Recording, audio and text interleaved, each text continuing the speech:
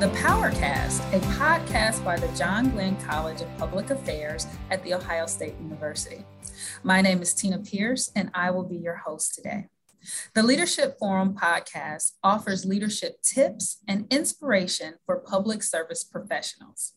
POWERcast episodes highlight women leaders in public and nonprofit organizations and their stories of overcoming challenges unique to women in politics and public service. Today, I'm honored to be joined by Barbara Smoot, who is the president and CEO of Women Economic and Leadership Development, WELD, national and commissioner and chair of the Pay Equity Committee Columbus Women's Commission, and Representative Monique Smith, who is currently serving in her first term as state representative for Ohio's 16th House District, which includes the cities of Bay Village, Fairview Park, North Olmsted, Rocky River, and Westlake, Ohio. Welcome to you both, and thank you for joining me for today's conversation. Thank you. In our last POWERcast episode, we discussed how our personal and diverse experiences as women and challenges specific to women in the workplace can shape our leadership styles. One of these challenges is a cause that both of you are working on: equitable pay. Let's briefly discuss what is the gender pay gap and how it's impacting our communities. Barb, would you like to start? Thank you. This is a subject that I'm passionate about. I served 4 years as a commissioner for the city of Columbus on the Columbus Women Commission for 4 years, and there's so much work to be done here. Pay equity is basically the practice of paying employees the same when they are performing the same or similar job duties while accounting for any differences in experience level, performance, and tenure with the employer. The gender pay gap represents the difference between women's and men's median earnings when compared to each other. The pay gap is one of the most pressing issues for women and women of color today. The gap is largest, unfortunately, for women of color. For example, if an African-American woman were paid the same wages as an average white man, the impact is startling. According to research done by the Atlanta Women for Equity, if paid the difference, a Black woman could afford to buy food for a family of 4 for 2 years with like $3,000 extra. She could pay rent and utilities for 1 year with money to spare. These are real dollars, and the fact that women are not being paid equitably, it impacts the quality of their life and their economic security. Thank you so much for that. Representative Smith, would you like to add? Absolutely. Everything Barb said is what we've seen as well when we've looked into this issue at the State House. Those are all things that so many women know from their lived experience as well. So at the State House, we've tried a couple of times to acknowledge and recognize and address this issue. But unfortunately, we haven't been able to really get momentum behind legislation that would write into law a requirement that, at least for example, for state employees, that we do an audit to find out if there are patterns, what the discrepancies are. We have legislation that was proposed by State Representative Stephanie House from the Cleveland area. She is now a member of Cleveland City Council, just recently made that transition after last November's election. But she has always been a superstar on issues of equity and is an expert. And then another one of my colleagues co-sponsored legislation with her, attempting to do a survey to identify what the problems are, at least in state government. And the other state representative is named Jessica Miranda from Southern Ohio. So they've joint sponsored this legislation. It's been introduced more than once. And again, the idea of that legislation is to be a starting point to find data that supports exactly what Barb was just talking about. We know that we know from general surveys and general information from the professional world that there are absolutely discrepancies between what a woman and a man are paid for similar jobs. And as Barbara said, the discrepancy gets larger if we're talking about what a Black woman versus a white man gets paid, or a Latina employee versus a white man gets paid. Those gaps just get bigger and bigger as we look into those different categories. What we would love to do at the state level is be a model and a starting point for being able to document these things and address them. But you can't address the problem until you know what it is, how big it is, if it's focusing on certain roles in an organization. And that's a first step that I think is important for our organization in the government and for any organization, to really go through that process and do some analysis, do a survey, do an audit, and find out, are there discrepancies for similar roles? I think that many organizations will find that there are.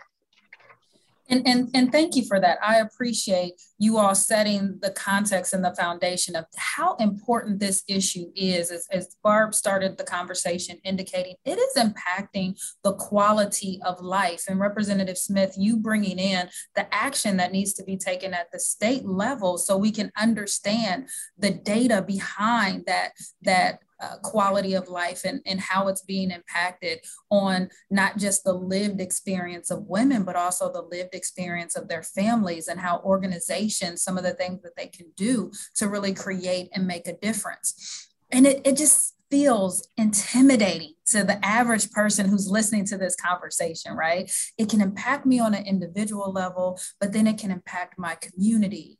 It can impact the organization that I'm working with. And so while you're both working to address this issue on a state and community level, addressing pay discrimination in the workplace, again, could be very intimidating for affected women. I'm curious, have you faced pay discrimination personally, and how did you advocate for yourself? So I have a real live example, and I learned very early on in life that the world is not fair, and the deck is stacked against people. When I was 16 years old, I worked in a steakhouse, and in nearly all the cases, the male and female employees did identical work, or in the remaining cases, nearly identical work. Yet the male employees were paid more per hour than the female employees. We were told it was because the female employees couldn't work the grill, right? The incredible, scary grill. The real answer is that they wouldn't pay us what they thought we were worth. They wouldn't let women work on the grill. And we were teenagers. They wouldn't let us try the grill unless there were no other male available to use it. Well, when we started using the grill, we proved them wrong. In fact, what we did was we went to one of the managers and asked for a raise, a male manager over age 50. And his response back to us was, in terms of who the ringleader was, I won't give any names or anything. His response back to us was, have her sit on my lap and I will give her a raise. Long story short, we reported this to his management chain, and eventually he got fired, and we did get a raise. He said this as a man over age 50 to teenage girls. So the raise that we did get was 5 to 10 cents more per hour, so that at the end of an 8-hour shift, we were gifted with an extra 40 cents to 80 cents on a pre-tax basis. Standing up for yourself is not easy to do. But we did the work to prove their hypothesis was wrong, and we stood firm as a group. And one of the most important things that we did is we were vulnerable, and we showed each other our pay stubs, and that's how we figured it out. And that event in my life had a lot to do with where I am today. When seeing disparity and seeing how people are not paid what they should be paid, it is a hot button for me, and it's an opportunity for our entire communities to do better and be better. Oh, thank you for sharing that. That is a very powerful story, Barb. I'm glad you shared that. It's interesting that once we do start asking these questions, the stories really do start to come right out. In fact, I just coincidentally was on a Zoom call earlier today with a professional organization asking about this very topic. And what we did during the Zoom call was open up the conversation to ask for people's stories. Does anyone relate to the idea of experiencing a pay gap? So my story is, it's not personal, but it happened early in my career. And I've shared this a couple of times. I was working for one of the Columbus area's large retail corporations in the area. And it was my first full-time job out of college. And so as a young woman getting her first exposure to a professional environment, it had a great deal of influence on how I saw opportunity and how I saw, I guess, my future. And a friend of mine, a woman who became a friend, who was a bit older than me, more experienced than I was, sat down with me at lunch one day and said, you know, I just found out that my younger male colleague makes more than me. He was bragging about it. And here I was in my first job out of college. And this is what I'm hearing from a woman who I look up to as possibly a role model professionally. I remember feeling so disappointed and shocked and discouraged to think that this was happening to her. And not only was it happening to her, but she felt that she had nowhere to go to deal with it. She was afraid that if she spoke to HR about it, they would actually hold her and the other employee in violation of some of their policies on not speaking about salary. And so she was left with a feeling that she was in an environment that didn't value her greater experience, her greater level of skill. And I believe it sent that message to me as a young employee that I should expect that to happen and that I would not be valued. And so that was a very early eye-opening experience that this can happen in the real world and does happen often. And, as I was saying earlier on a Zoom call today, speaking with a professional group about this and opening up the conversation to comment, they just came flooding in. People, even men, said, on behalf of their spouse, men who were participating in the Zoom conversation said, my wife has been told by her manager that because he knows that she is married to a man with a good job, she doesn't need more money. There are all these strange perceptions that we encounter, sometimes so explicitly and sometimes, in a much less obvious way. But I think the stories are just countless in terms of these kinds of experiences for women in the workplace. And may I add to that really quickly that something that really shocked me when I first started doing this work with the Columbus Women's Commission. If you look at the data, and we're talking not anecdotes, actually raw data, when you look at increased education level, you would think that, if women go out and get their PhDs, it should close the pay gap, right? You would think that. But actually, the pay gap widens as the educational attainment increases for women. It's startling and extremely disappointing to see metrics like that. It can make women feel that we're damned if we do, damned if we don't. We'll get more education, get more experience, and hope that if we just work harder and be better, that will close the gap. And unfortunately, the data is showing us that alone doesn't do it. And again, you're right. It's that damned if you do, damned if you don't situation, right? Thank you for sharing your personal stories and experiences, and then also bringing to bear the fact that so many women are experiencing that, and having that space to have that conversation with one another is critically important because it exposes the issue. And then having men, our husbands, our brothers, our fathers being a part of that conversation to say, this has happened to a woman in my life, I think is so key and important, and really advances us being able to tackle this issue and truly come up with solutions that are very key and necessary. And so whether it's fair pay or another barrier, as leaders, we often need to advocate for ourselves or team members. What are some key skills that have helped you when negotiating or asking for organizational change? Barb, I think you had the great example when you said we showed them that we could use the grill. What are some of those skills that women need to learn and to enhance so we're able to negotiate or ask for organizational change? I think Google is our friend, and the work begins even before you begin an organization. When you consider opportunities, do your research. You can get paid data and salary information for job classifications online for free on some websites, but be sure to use comparable positions. The data is actually better for websites that charge a fee, so it may be the best investment you may ever make to get that data. It will be worth every penny. Go into interviews understanding and knowing what market rates are. When your company asks, when the company asks you what you want to make in that role, or if they ask you what you currently make, pivot to asking them, what does the job pay, right? Know that in some states, it's actually illegal to ask for salary history. So consider all aspects of compensation, not just salary. There's a whole other set of compensation like benefits that go with your base pay. So the number one point is really do your research on salary before you even engage in the conversation.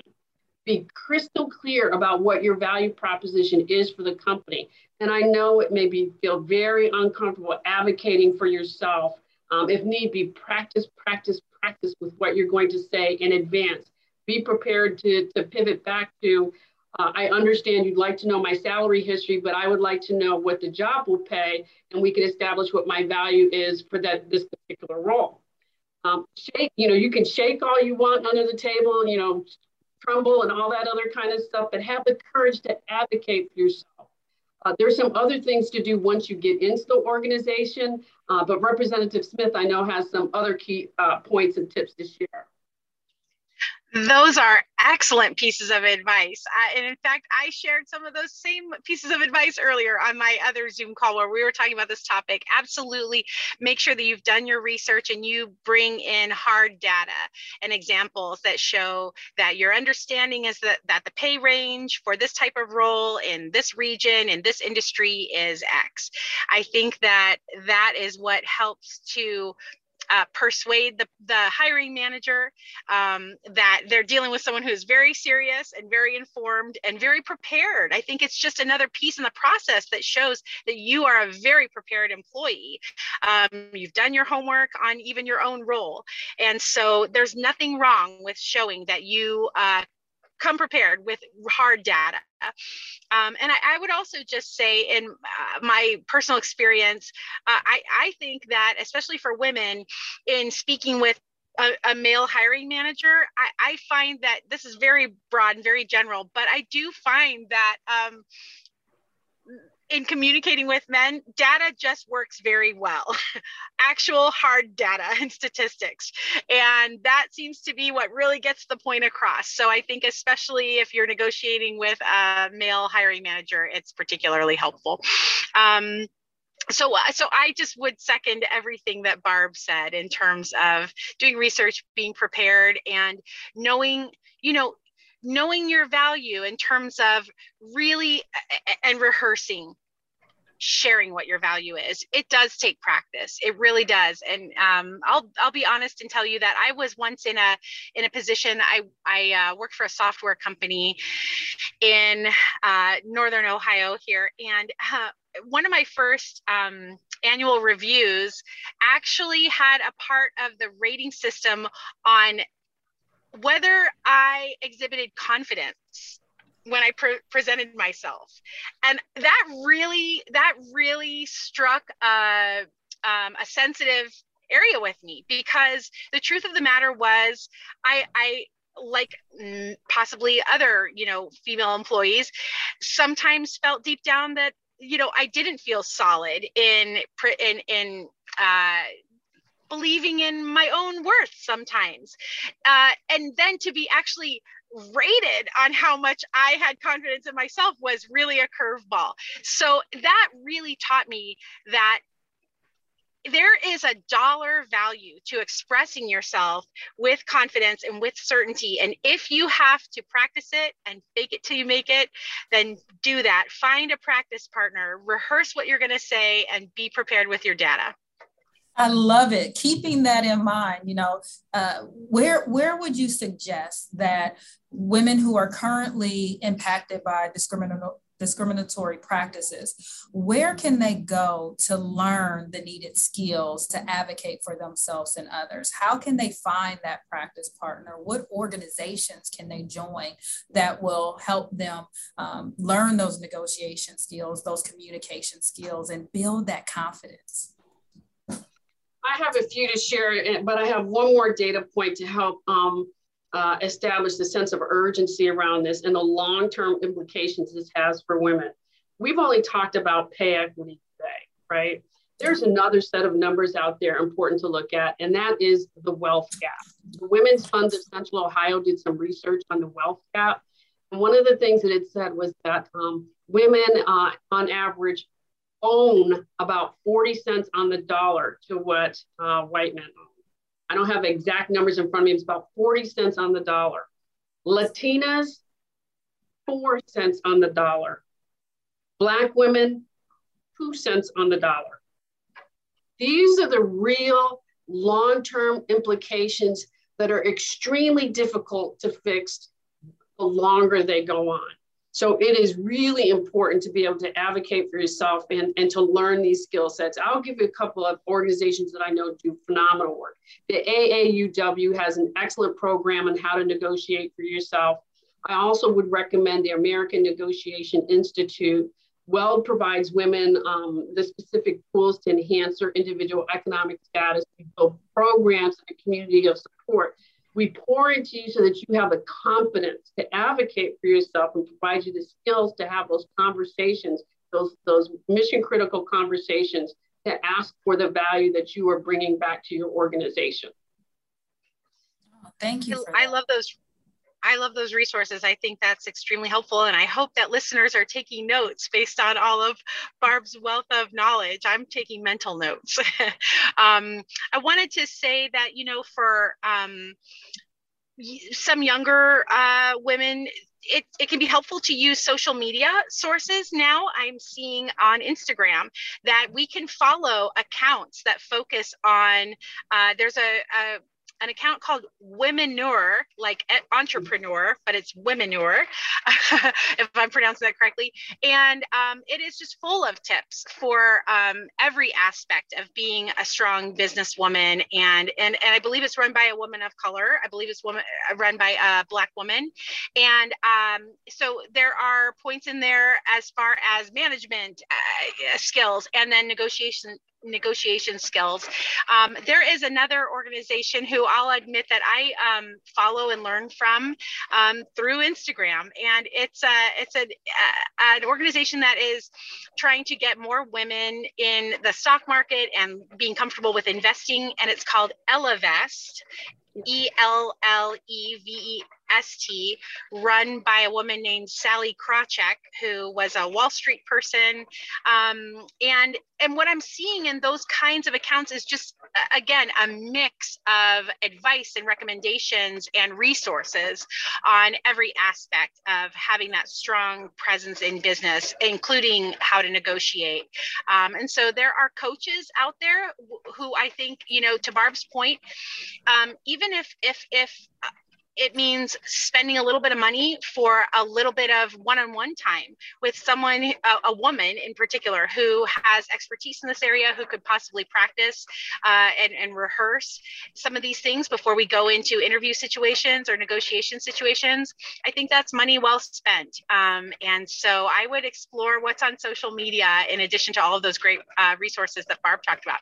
I also just wanted to mention a woman I know who has been the president of her family's company, and she's also been, an executive in sales.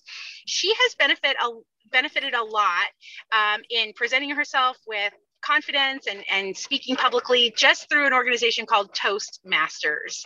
And Toastmasters is completely free, and it's sort of a club that allows people to practice public speaking, and it gives you an opportunity to flex those muscles in an environment that is supportive with other people who are learning right along with you. And I would encourage folks to find possibly a local chapter of an organization like that. You know, I absolutely love it. I sit here and I took notes so I can share this with my mentees from AAUW to Toastmasters, Elevest, Weld. There are a wide range of organizations that women can come and join to get information, to build that confidence, to gain those skills, to be able to walk into a room confidently and negotiate. And I just have to add, those figures, the data that you shared, Barb, in regards to the wealth gap, that's galvanizing. It shows us that we need to tackle this issue, not just related to the pay gap, but also that wealth gap. 2 cents on the dollar, 4 cents on the dollar. I mean, and we think about the role that women play in our families and in our communities, and how that money does go to build that generational wealth, does go to build the backbone of our educational institutions, our communities. It's so important and critical, as you said, that we tackle this issue with a sense of urgency. I know we're running short on time, so I just have one more question before we end. I cannot thank you both enough for joining us for this conversation. Not only are we being inspired, not only are we being educated, but hopefully we're also being moved to do something, to take action, to join an organization, to share this information with another woman, another individual. Because again, we need males that can help and be allies with this, to walk into our companies and share this information as we think about that organizational change. So again, I can't thank you all enough for being here today. But before we close, I do want to ask if there's any last tips that you would like to share with our rising women leaders. So I have a couple. And the first is choose your employer wisely. There are a lot of companies doing some fantastic work and are really doing the work, looking at their data, addressing institutional barriers that hold women back.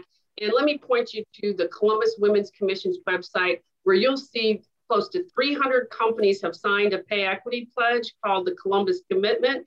And they have agreed to take a set of 4 actions to address any pay disparities and racial pay disparities in their companies. They're doing the right things. So this isn't just about, shaming and all that other kind of stuff. Here are the role models for us to look at. I encourage you to take risks, go for that international assignment, move to another state and take on a new role in a new job, move across an organization to get new skill sets and deepen your understanding of the business and therefore your value. Each of you individuals out there, you have an amazing journey in front of you.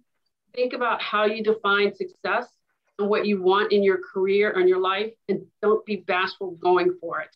Or, also form a circle of wise women to surround yourself with. These women will be your personal kitchen cabinet, your board of advisors. And for real, there are going to be some days where they're going to be your lifeline when you're in the middle of cray-cray. I have one final quote to leave you with, and this is by Maya Angelou, who I adore. I love her work. It's got some words in it, but we're going to have to use those words because this is her quote. She says that I love to see a young woman go out and grab the world by the lapels. Life's a bitch. You've got to go out and kick ass. So that is from our dear Maya Angelou, who is, as you know, during her lifetime, she was an inspiration to many young women and old women like myself. Thank you so much for that. I'm sitting here inspired and in awe. Representative Smith, any final tips that you would give to our rising women leaders? Well, I would say that for me, when I when I graduated from college, I had to take a very winding path to get where I am now. And I sort of had to play the long game and keep myself open to opportunities that came up along the way. So for me, I majored in political science, but found very quickly that in the world of politics, you sort of have to start with unpaid internships or low paid campaign jobs. And for me, I was a young person who needed to pay the rent right away, immediately. And it wasn't an option to do unpaid work as my main focus. So there's the key. So I ended up in sales and marketing. I started as a temp at a company, and I wiggled my way in to make them hire me full time by building relationships there and showing up every day. And I'm very proud that I ended up on that path. It was very different from anyone else in my family working in sort of like a large publicly traded, corporate marketing environment. But that was because of sort of grit and hustle. It was not because of my pedigree. It was not because of my GPA. It was not because of my major. It was because of hustle. And I think that you can